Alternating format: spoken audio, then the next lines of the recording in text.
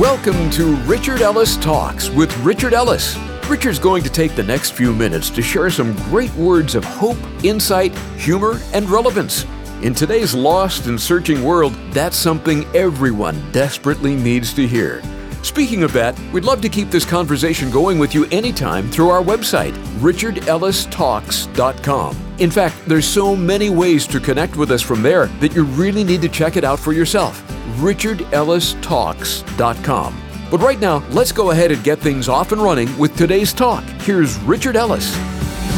The title of today's message is Gee, Thanks. So what do you do when you ask for something and the answer is no? And you read all the scriptures, and the scriptures say if you ask according to his will, and you say, well, but I thought it was his will, and you get no. And you hear this, maybe you heard this a bunch, maybe you never heard this, God always answers prayer, and it's yes, no, or what? Wait. And that sounds hopeful because you say, well, maybe it'll be a yes, and maybe it's not really a no, it's just a wait, and it's coming. But what if the answer really is just no, and that's your answer? Then what do? You say, well, I'm okay hanging on. I'm okay waiting for what I really want to happen, and I'll keep praying because it's still going to happen because I think God meant wait, not no. And then you realize before long, and maybe after a long time, the answer really was no. We've prayed for sick people, and the answer turned out to be no because they're dead and in the ground. So it's not wait. You say, well, but it is wait, and we'll see him in heaven. I'm talking about answering the specific prayer that they wouldn't die physically on this side, and they're gone. Or someone to be healed of something. You say, well, but there's still hope, they're still alive. But what if you keep going and you keep praying, and as it turns out, the prayer really turned out to be no? Go to Matthew chapter 26. It is very fascinating, as we read this story, you'll see this, that even in Jesus' life, you say, well, he always got a yes. Jesus did not always get a yes. And sometimes he gets a no so that we get a yes. Now look at Matthew 26. The context here is they've had the Lord's Supper, the Last Supper, and they've gone out in verse 36. Jump in there with me, Matthew 26, 36. Then Jesus came with them to a place called Gethsemane and said to the disciples, sit here while I go and pray over there. And he took with him Peter and the two sons of Zebedee, and he began to be sorrowful and deeply distressed. Then he said to them, my soul is exceedingly sorrowful, even to death. Stay here and watch with me. And you say, well, but he's God. He doesn't need anybody. Jesus demonstrated that even God in the flesh needed people, chose to need people, and wanted them there with him. And he is completely overwhelmed, so overwhelmed that it's exceedingly sorrowful. You say, well, I thought he was going to die on the cross. He does in a matter of hours, but he's saying, I am so overwhelmed, I could die in this garden. So stay with me and watch with me. He went a little further, fell on his face, so he is by himself at this point, and he prayed saying, oh, my Father, if it is possible, let this cup pass from me. Nevertheless, not as I will, but as you will. So he's asking what? Let this cup pass. If it's possible, but not my will, your will. Okay, what do you think the answer was? He's been talking to his father for millennia. I mean, they're family. They're all God. And he's been walking with God since the day he was, since birth. I mean, he's God. He's not sinned. He's in complete connection and listening to the Father. And he literally says, I don't do anything I don't see the Father do. But he's asking, what do you think the answer was when he asked the first time? Was it silence or was it no? Now, this is very interesting to me because if Jesus himself goes to the Father and says, if there's any way for this cup to pass from me, not my will, your will be done, and you think, okay, well, did he not get an answer? Why is he going to do what you'll see he's about to do? Keep reading. Then he came to the disciples, found them sleeping, and said to Peter, what, could you not watch with me 1 hour? Watch and pray, lest you enter into temptation. The spirit indeed is willing, but the flesh is weak. Can I get a witness on that statement alone? The spirit indeed is willing, but the flesh is weak. This is going to be one of the greatest things about getting to heaven for me, other than seeing Jesus, is no more weak flesh. Strong spirit, no flesh, we're home. Because this battle, this seemingly endless battle, even if you get one thing figured out, then your flesh surfaces and go, hey, what about me? You didn't know about me. some new category. So now he's trying to encourage Peter, saying, look, this is intense. And if I'm getting hit, you're going to get hit. The spirit indeed is willing, the flesh is weak. Again, a second time, he went away and prayed, saying, oh, my Father, if this cup cannot pass away from me unless I drink it, your will be done. So if this cup cannot pass away from me unless I drink it, your will be done. So if there's no way around this, then your will be done. And he came and found them asleep again, for their eyes were heavy. So he left them and went again and prayed the third time. How many times does it take before you realize the answer is no? Prayed the third time, saying the same words. Then he came to his disciples and said to them, are you still sleeping and resting? Behold, the hour is at hand, and the Son of Man is being betrayed into the hands of sinners. Rise, let us be going. See, my betrayer is at hand. And while he was still speaking, behold, Judas, one of the 12, with a great multitude with swords and clubs, came from the chief priests and elders of the people, and it's game on. So, was his prayer answered? Okay? Yes, it was. You say, but this is Jesus. It seems like if he went and said, hey, if there's a way to get around this, let's do that. But not my will, your will be done. Make sure you add that phrase to all your prayers, because this is where we get screwed up. We go with some request and say, okay, God, I need you to do this. But we really don't want his will to be done. We want our will to be done, and we're just praying that his will is our will, and this is all going to work out nice.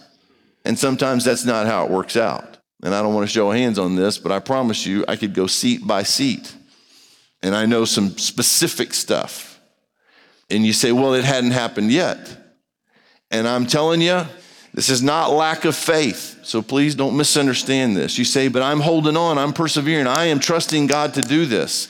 It may take until the day you die to discover that the answer was no, and sometimes what God is trying to do in your life is say, look, the answer is no. It doesn't mean later I couldn't change it and something happened, but you've got to deal with the no so we can go, so that I can process you where you are and show you, and I'll show you how this works in just a second, specifically on physical stuff, anybody's physical stuff. You say, well, I don't like the answer. You don't get to decide what the answer is.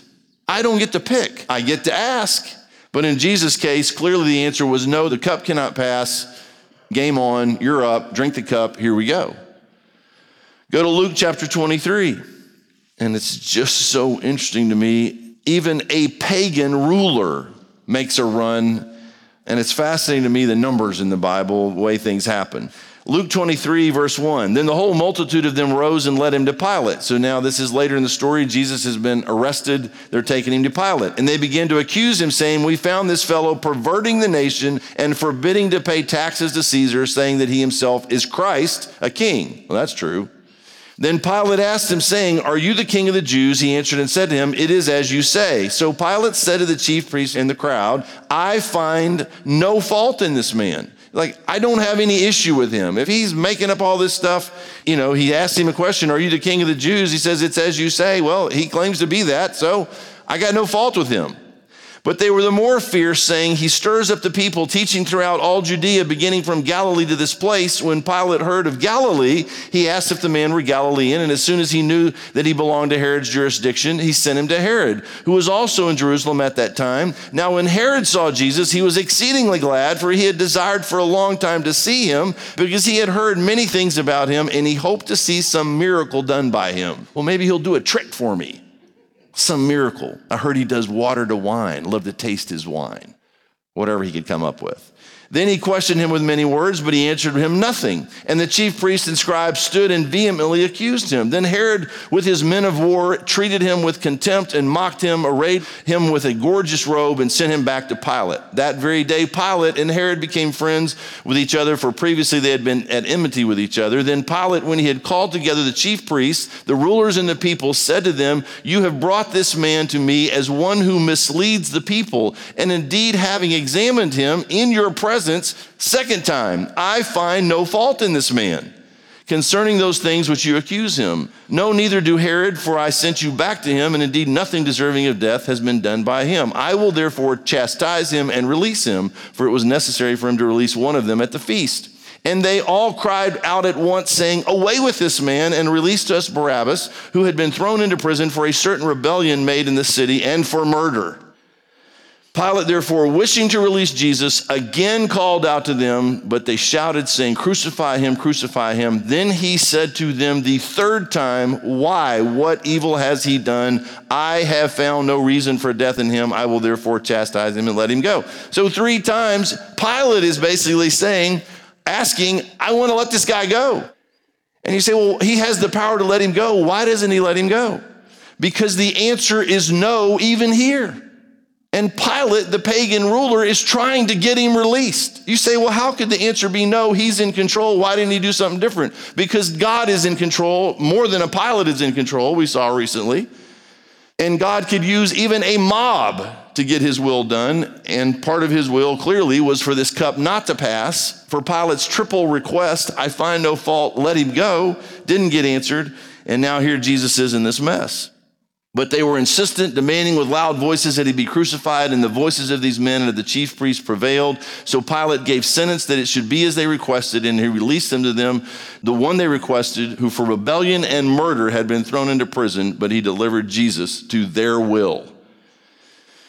Now, as you've figured out by now, this is not the most encouraging message you've ever heard. You say, I want to hear a good story. I want to hear that things are going to be great. I want a yes. I want a maybe. I don't want to know. I'm not interested in your sermon about no. But here's your challenge. Whether we like it or not, sometimes that is the answer. And if you don't figure out how to live with a no, you're not going to live. Because you don't always get a yes or a wait. Sometimes you get a no and that's it. And that's where the world, honestly, you say, well, I prayed to God and asked him to do this amazing thing and he came through, and you share that and praise the Lord and everybody rejoices with you. And you go, wow, I want to be that kind of Christian where you always get a yes. But people know that the answer is not always yes, even in their own lives.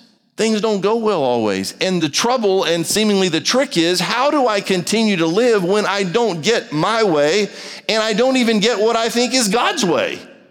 I thought this was going to turn out to be his will, and it turns out it's not, and he said no, and that's it. So you're either going to pout till you die and mope and moan and stumble around and my life sucks and, this is not fair and whatever, or you're going to go, okay, that's the answer. I got to deal with it and move forward and find joy and find thanks even when I don't like the answer, and reveal that I trust him. All right, go to 2 Corinthians chapter 12, last few verses here. Now, you're going to love this passage. If you know it, you're going to figure out pretty quick what it is. You're going to love it if you are okay with his will being his will. But if you're not, this ain't going to help you either.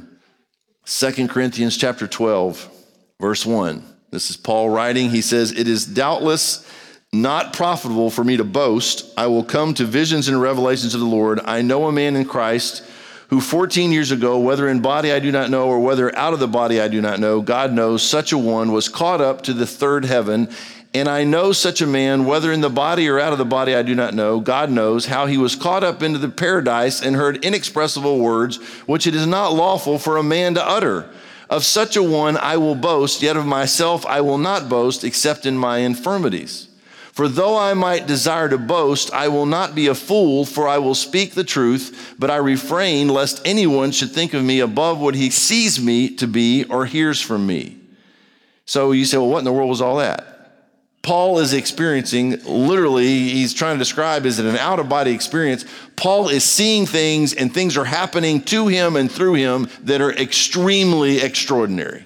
And so you go, well, wow, how could you not get a big head and be all boasting, the word he uses here? Now, there's something going on. I'm somebody.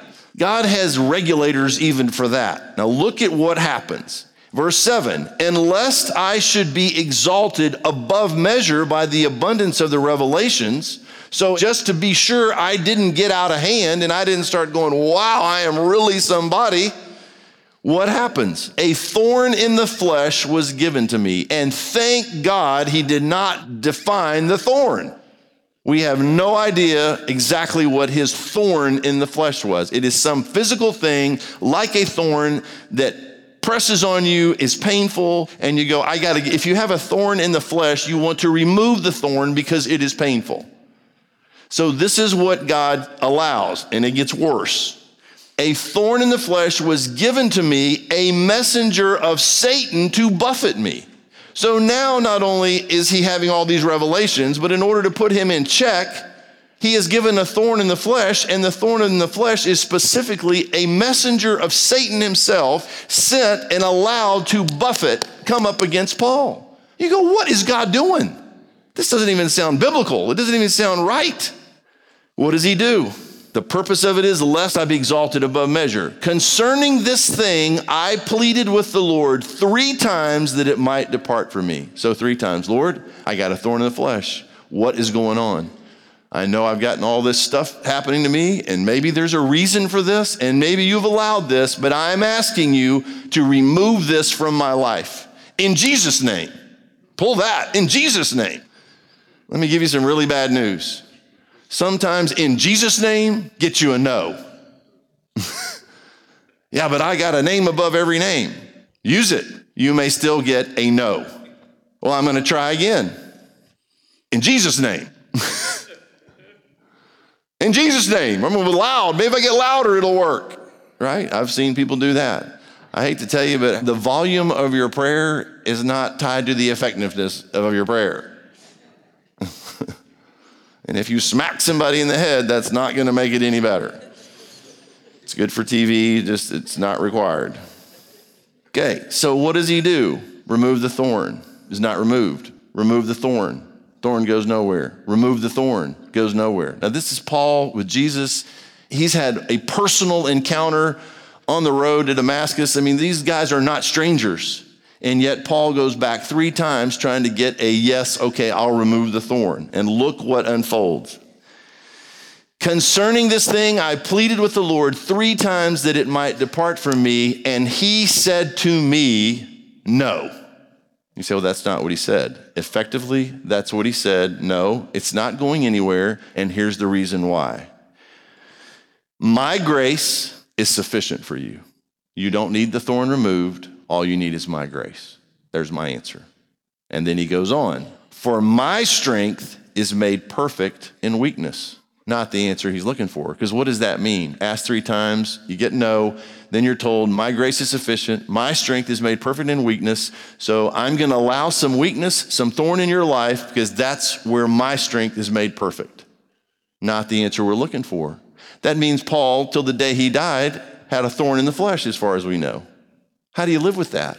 Here's how you live with it. Look what he said. Therefore, okay, if that's the answer and this is how this works, therefore, most gladly, I will rather boast in my infirmities then. I'm not going to boast in the revelations that I'm getting. I'm going to be excited and boasting in the infirmities. Why? That the power of Christ may rest upon me.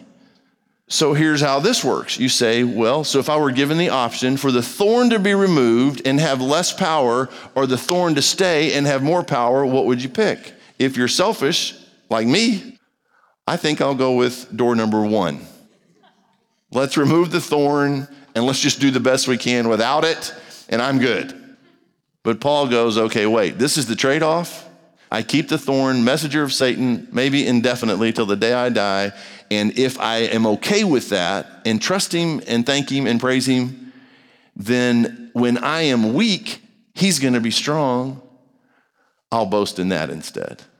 You say, well, this isn't going to be very fun. Let me tell you something. I don't even think the word fun is in the Bible.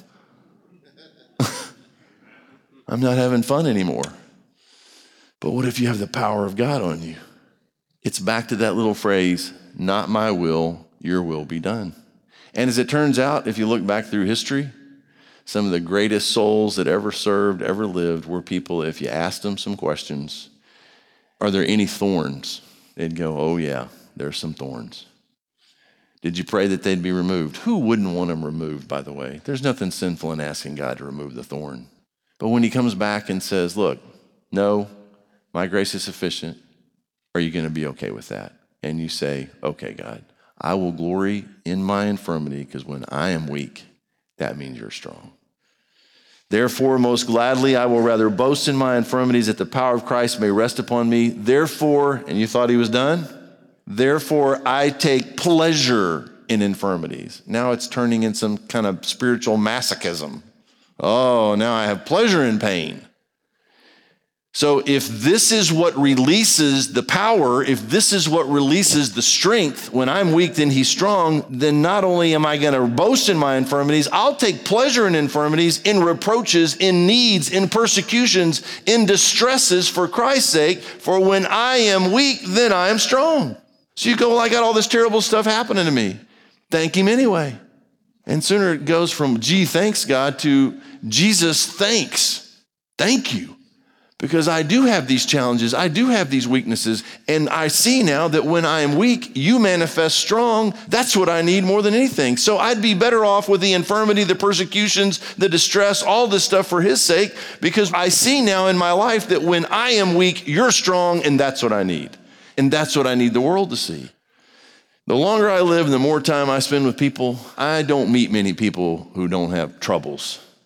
Rose bushes always seem to have more thorns than they do roses. The ratio is ridiculous. You say, but I'm just interested in the rose. Hard to get a rose without getting around the thorns. Lots of thorns in the world. And you say, but Richard, I don't want this in my life anymore. I want this gone. I can't do this anymore. Okay, so pray. But I'm telling you, I got some good precedent here on running it by him about 3 times. You say, well, I'm going to keep trying. Here's what I would do before I would ask him about specific things. I would have a little conversation with him and say, how is my relationship with you doing? Let's start there. And if I asked you a question and you actually told me what the answer was, would I be okay with that and say, okay, not my will, your will be done, and then we move forward? So am I walking and talking with you, is that good enough that even if you did answer my prayer, I'd go, oh, so it's a no? You go, yeah, it's a no. Okay, I'm good with that. You're strong, I'm weak, let's do that. Now, I can also take you to scriptures and beating the door down, right? You say, what about those verses? Keep knocking, keep seeking. You keep doing all that until he answers the door and says no. And then if he closes the door, you say, well, but if God closes the door, then he opens a window. How many Christians are breaking into houses, through the window? He closed the door on me, but there's other ways in. At some point, you got to stop already. I'm getting in this house. I don't care if God says no. And we can go around this room, and that is exactly what we have done in areas of our lives. And it didn't turn out well. It's not well. Because you had to have what you wanted, and now you got it. And now you don't know what to do with it. Before Richard comes back to wrap things up for us today, I'd like to share a couple important things with you. Let me encourage you to take a minute and check out our website, richardellistalks.com. You'll find today's talk right there on the Talks page, along with all of Richard's messages. You can even forward them to a friend so they can hear them too. You'll also find the prayer wall to add your prayer requests, a link to connect with us, the contribute page for you to be able to give to this ministry, a radio station finder, all our social media links, and much more. So check it out, richardellistalks.com. And Richard's back now to wrap up today's talk. I got an email the other day from a woman somewhere far from here in a place in the country. She had been by herself for like 40-something years, and a man that she knew in elementary school or something and had a crush on, whatever. Somehow they got Facebooked in the face or something, And so she gets all, this is going to be great. And he sees her and they go spend some time. And she's not 100%, but she marries him. And it turns out he's sick and she doesn't know that. And this email, if you read it, is replete with he has bad hygiene. She's sharing the most personal things. She could have avoided a mountain of problems if she had stopped before she jumped and just said, Jesus, is this what you want for me? Now, if you get a yes, then some guy becomes a thorn in your flesh maybe. And I do not want to show hands on that. But then you can proceed because you didn't get yourself into it. You know God said to do it. You have to get to a place where you hear a yes, you hear a no, you hear a maybe, and know the difference and can live your life. You say, well, I don't know how to do that. Then get with somebody. That's why we're so huge on discipleship around here. Someone that can teach you to pray, teach you to read the scriptures, teach you to walk with God, and talk out some of these things where you're kicking the door in, trying to break into a house you're not supposed to get into. And the answer is no. And you got to be able to move forward and trust him and be okay with that. Or the answer is no and have a thorn while we're at it and be okay with that. What's that old song? We'll understand it better by and by. But it takes a lot of faith between now and the by and by to hang in there sometimes.